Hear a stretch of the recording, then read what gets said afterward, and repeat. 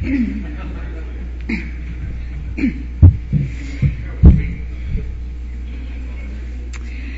few years ago, I went to a convention in Burlington, Vermont, and you know how you look at all the topics, and I said, I think I want to go to this workshop, and I went all by myself. And I heard a speaker that was so profound, and I was pretty new to recovery, so I felt compelled to go and speak to him after. And that started a friendship that, you know what, he came to my door on Tuesday, and when I greeted him, I said, can you believe that we've been friends now for 23 years? And we both went, and still clean. You know? Please help me welcome Peter S. from Rhode Island.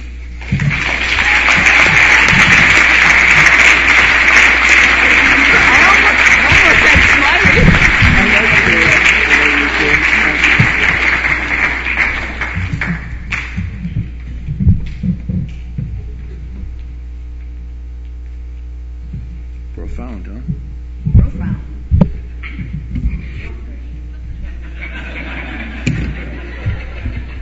That's funny. That's what I was just thinking. I'm an guy called Peter.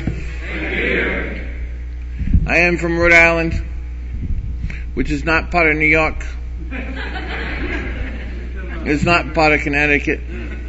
Thanks, Dave. It's our own little state. To qualify, to let you know, I got clean April 14th, 1986. But for the grace of God, I am still clean today. My topic is walking the talk. When I first got here, I didn't know what the talk was. When I walked into the halls, after trying to come into the halls once in 1980, once in 1983, I'd been to 3 different rehabs, or the same rehab 3 times. And finally, when I got here in 1986, something clicked.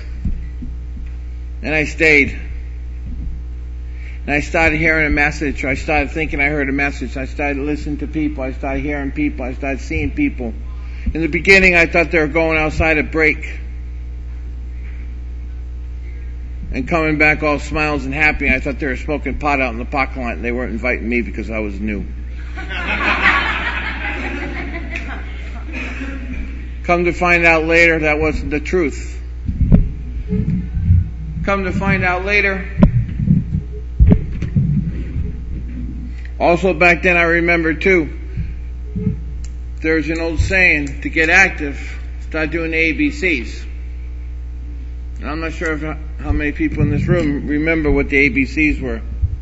Ashtrays, brooms, and chairs. Because back then, we were allowed to smoke in meetings. They didn't have all the smoking bans. Right now in the States, you can't smoke at any meetings that I know of unless they're outside. But getting here was very difficult. I got here after an accident, after my 6 DWI ticket, after getting thrown in jail.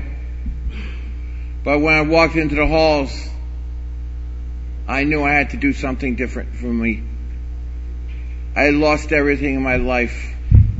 I just got finished listening to the last 2 meetings I went to in a row next door with 2 close friends of mine. And I listened to them. One of them had me in tears. And the other one did too. They both did. And it was like feeling emotions. I remember the first time I remembered feeling emotions. I was sitting in a meeting. I probably had about 9 months clean. And someone came in and they started talking. And they started talking about feelings that I was going through. But they had a couple of years clean. And I could identify with them. And I was shaking in my chair. And that was the start of a spiritual awakening for me. A start of a higher power for me that is greater than anything I ever known. Something that keeps me around the halls and keeps me coming back to the halls. Because another thing I heard in the beginning was meeting makers make it. And even with the amount of clean time that I have, especially in Rhode Island, it's not very small, and the fellowship's not that big.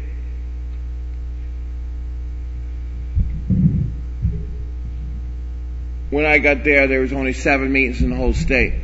Now there's over 80. But there isn't that much clean time, or a lot of old clean time in Rhode Island.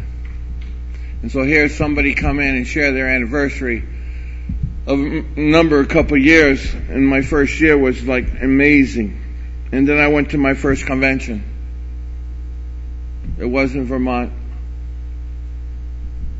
It was actually Connecticut Regional. And when I walked to the Connecticut Regional, I saw this many people. I forgot how many people there was, but when I walked into my first convention, it was incredible. I'm not going to sit up here all night or all day and tell you what I did the last 29 years of my life. I will go through it briefly, and I'll explain to you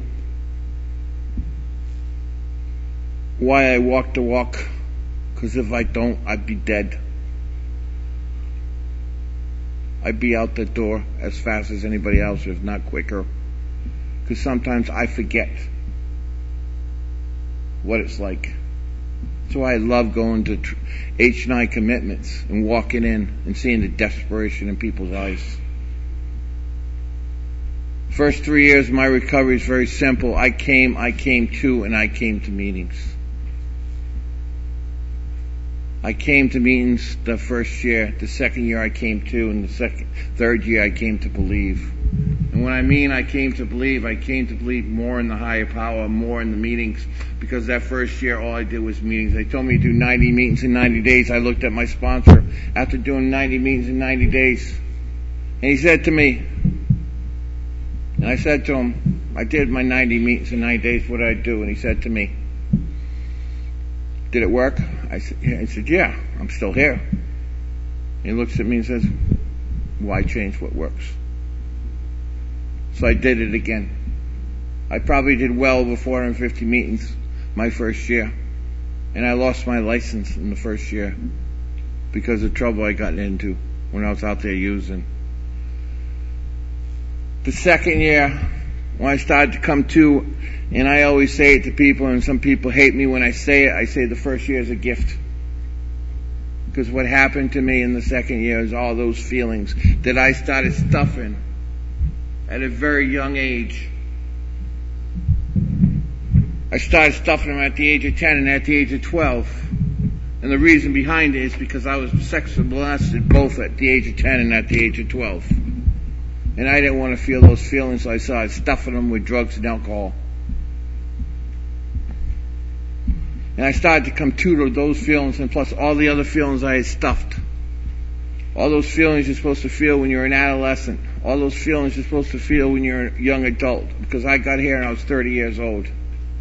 In July I'll be 59. Which is a miracle in itself, and I'll get to that. In my fourth year, when I started to really believe, I started really believing in the higher power. I started believing in the steps. I started believing in other people, because this time, I'll go back a little bit. After my second meeting, actually, I got my first sponsor. I walked up to a guy and asked him to be my sponsor. I didn't know what I was doing. I thought I was asking him out on a date. But it worked. He said yes. And he was my sponsor for the first 5 years of my recovery.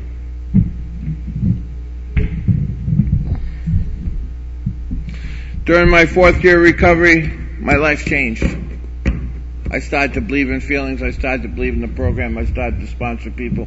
I was working the steps. I already worked the steps once with my sponsor, and I started working them again with my sponsor. I also had a sponsee then, and he started working them too. And for me, it always has been the way the steps work for me. I may take some time off in between, but the way the steps work for me is like a big hand on a clock. It goes from 1 to 12, but it doesn't stop at 12. It goes back to 1. That's the same way I try to work the steps. Over and over again. But my 4th year, I started doing other things. I started having toothaches. I started having teeth problems. I started having physical problems. My sponsor looked at me and said, "You know, Peter, it's a threefold disease. Mental, spiritual, and physical. Mental and spiritual, you've been working on it for the last 3 years. 3.5 years. Maybe it's time to work on the physical." So I started traveling from Rhode Island up to Boston, which is about an hour ride, hour and a half on bad days and bad traffic. But I started traveling up there, back and forth, to have my teeth worked on at a dental school in Boston, Tufts Dental School. I was up there in November one day with my dentist in his office, or his cubicle at the school. He left the cubicle, came back in with the dentist, the teacher, I guess he was, with a camera in his hand. He started taking pictures inside my mouth. After he took pictures in my mouth, he walked back out of the room. And when he walked back out of the room, he came back in, I looked at him and said, "What the hell was that all about?" And to make a long story short that I could drag out, because I didn't find out for probably 3 weeks later the actual results. But he looked at me and said, "You have thrush in your mouth," which probably means you have the virus. And this is in 1990.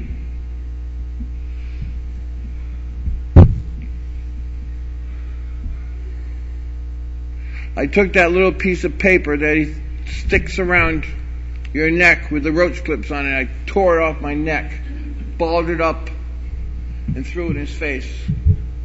And I said, "F you. I want to get the hell out of this building. Thank you very much." And right across the street from that building was the old combat zone, which is a war zone area for drug use. Topless bars, the whole 9 yards. I knew where I could go that day. I lived in Boston. I used to live there. I've lived there before. I shot drugs in the combat zone. I knew where I could go. But instead, I went back into the same building. I called up my brother-in-law, who's a doctor, who I started to have a relationship because of this program, because I wouldn't have any relationships with any of my family members. Because when I was out there using, if I came into your house, which most of my family did, and they had anything out valuable, they'd hide it before I came walking in the door.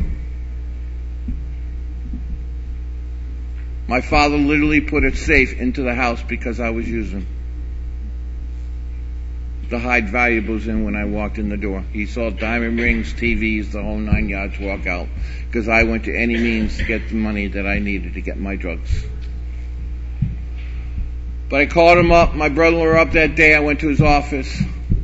From his office, I went to my counselor's office. From my counselor's office, I went to my sponsor's office, my sponsor's house. I sat on his couch for the next 3 months. For the next 3 months. For the next 24 days, 24 hours rather, I'm nervous. I still am. I get nervous every time I speak. I don't know why. Somebody told me it's because God's shaking it out of me. The truth. Hopefully that's true. But I sat on his couch with him in tears, because another thing I learned around here in the beginning of my recovery, nothing grows without water. And men do have feelings. And men do cry. I was crying earlier today. I may cry in a while.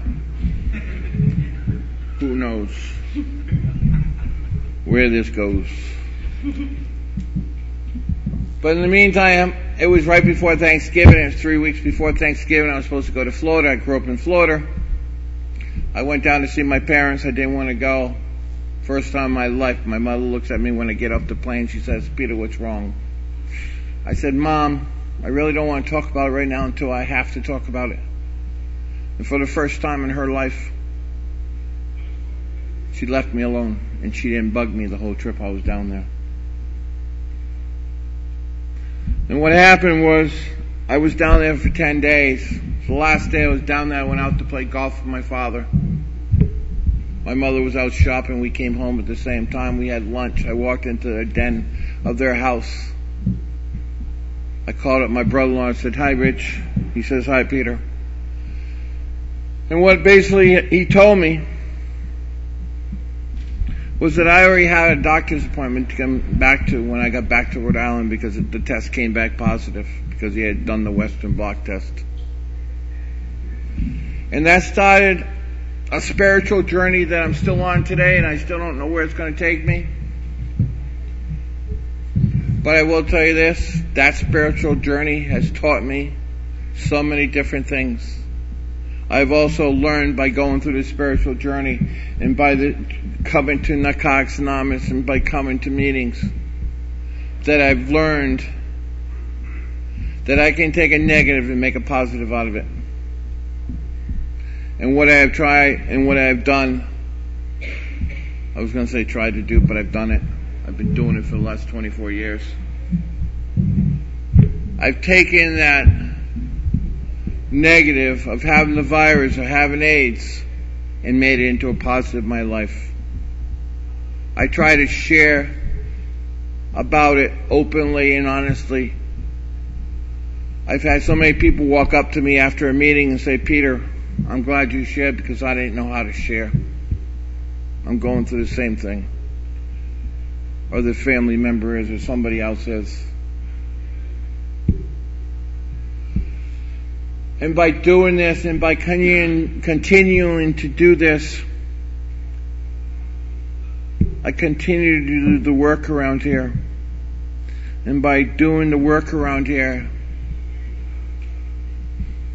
I try to get as high as I can from the floor.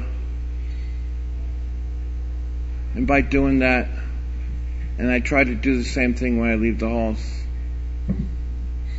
I'm not perfect. I'm not an angel. I'm far from it. But I will tell you, by being honest and by being the person I am today, which is somebody that you can take home with you and sit me on the couch and put a sad movie in, I guarantee I'll be crying. Very sensitive. I can also tell you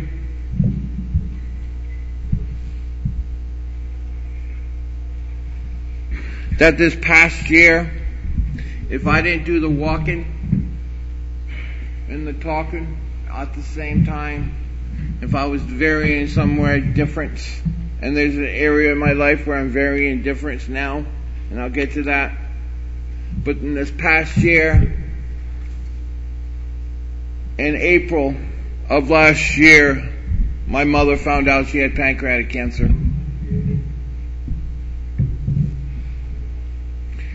On July 17th of this past year, my mother died of pancreatic cancer in Florida. During that period of time, she came to Boston at one point in the beginning to try to get help in Boston from Dana-Farber. And then we flew her back home. She looked at the three of us, 3 kids. And she said, "I want to go home," because the chemo made her sick. So we flew her back to Florida, where she wanted to go, where she lived. That was her home. Even though she was born in Florida, Rhode Island, and she summered in Rhode Island, but home was Florida, and that's where she went. And when she did that, thank God I had the type of job where I could take the time off, because what happened was I'd go down to Florida for a week and fly back home for 2. Go back down for another week and fly back home. I did that 5 different trips. The last time I left was the 15th of July. When I got there at the beginning of that week, she knew who I was. She recognized me when I walked into her bedroom because she was at home with home care, hospice. And my sister and my brother were with her all the time. And by the time I left that Sunday, she didn't know who I was. She wasn't talking. She wasn't doing anything. It's probably the hardest time I had in recovery.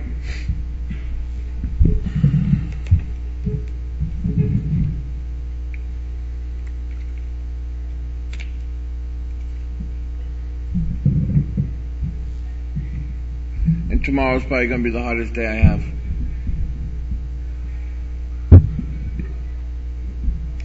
One of the reasons why I'm up here at this convention is because someone asked me if I was coming up when I saw her in Vermont. But at the same time, one of the reasons why I'm up here is because I did not want to spend Mother's Day in Rhode Island. It would have brought too many memories back. This past Thanksgiving, I was in California with friends in California. I spent 3 weeks out there because I did not want to be in Rhode Island for Thanksgiving. I did put myself back in Rhode Island for Christmas. I had to deal with it because of other relatives, but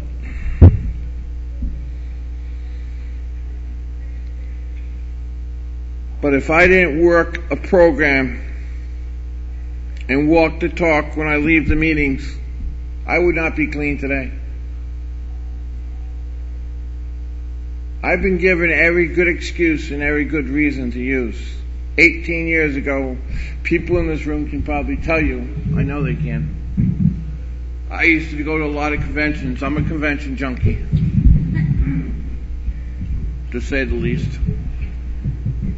I guess it's better than being the junkie I was before, but I used to go into conventions and people used to look at me and think, is he still alive?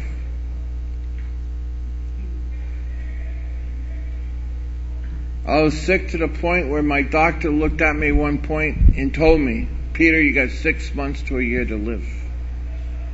Start to enjoy your life.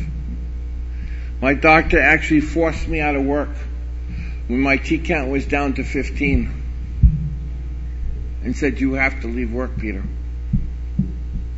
I walked around for 2 years with a T count of 4. And I'm still here talking about it.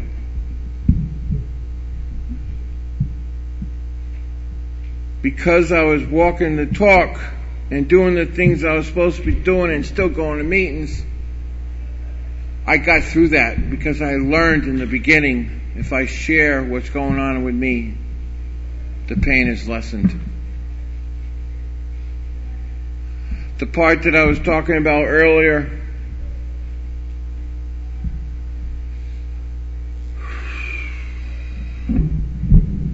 is that during that time my mother was dying, I had a very, very large misunderstanding or argument with my sponsor at the time that all happened started, and I had him for like 5 years prior. And I let him go. I got another sponsor in Boston, which was good for a while.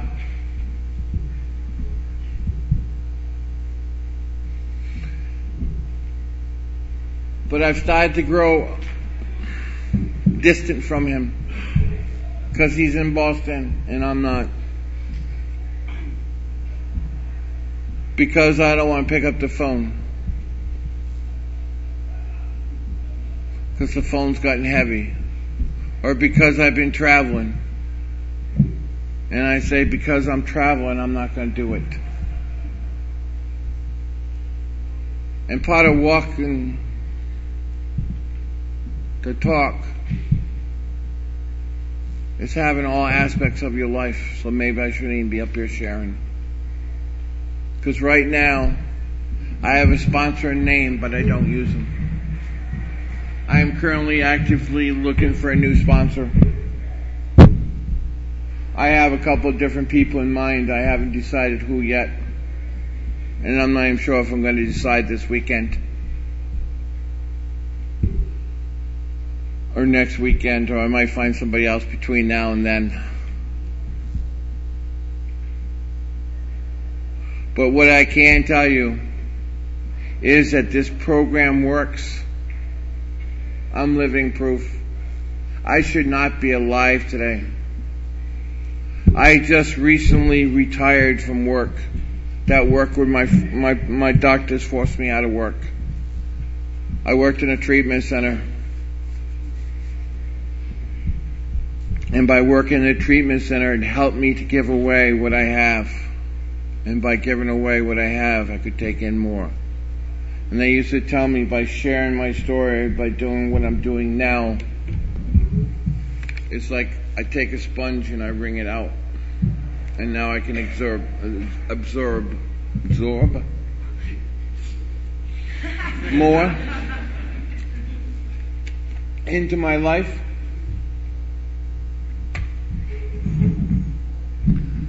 Which I really don't know if I can.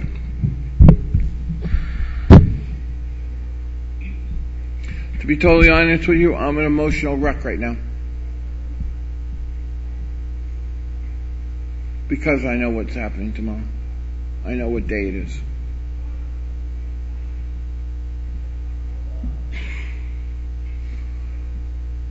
I was actually thinking this morning, before I got a phone call to come down and join some friends for breakfast. I was thinking this morning, how could I get out of this? How could I get sick? How could I say, oh, I'm sick, I can't do this? Give me 10 years ago, I probably could have done that. But now that I walk around probably healthier than I have been in the last 20 years, I couldn't do that except face my fears and grow. And that's what I'm doing. I'm facing my fears and growing with them. And trying to get honest and trying to be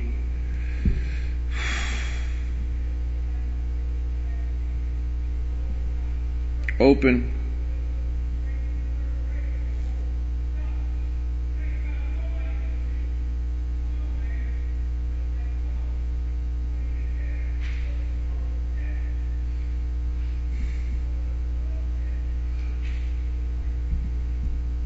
Before I forget, I want to thank the committee for asking me to share. And I'm not even sure how much more time I have left. But I also had a sponsor one time told me, if you speak more than 15 minutes, you're bullshitting.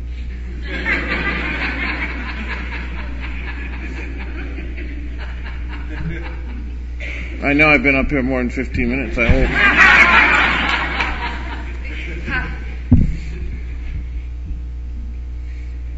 Got 5 minutes left? Thank you. Thank you. That's the best news I've heard all day.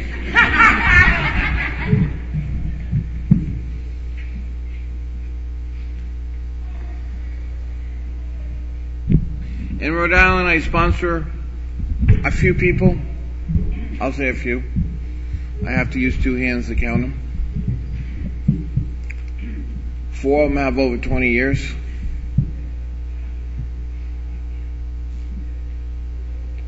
And half the time they're sponsoring me. I heard somebody say in the last meeting, I've been said in the last meeting, my sponsees probably do more for me than I do for them. But what I've been taught around this program, if I don't offer help or I don't put my hand out to help, it's not going to work. It's not going to work for me. It's not going to work for anybody. Without you people in the halls, without you people, I wouldn't be here today. And thank God for the newcomer. Thank God for the people just coming in. Because what they teach me is they teach me about respect, humility, compassion, fear, all those feelings, or I get from them. And for that reason, I am extremely, extremely proud to say that I am a member of Narcotics Anonymous. Thank you to the committee for asking me to speak. My name is Peter. I am an addict. Thank you.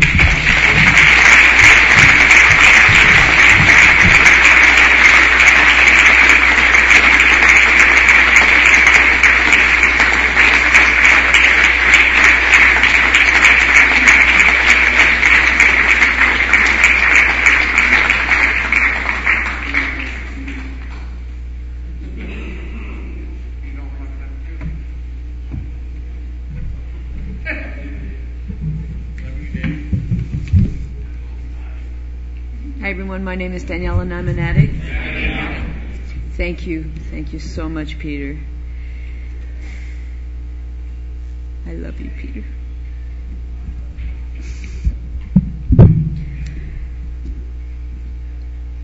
Please join us in a circle to close the meeting in the we version of the Serenity Prayer.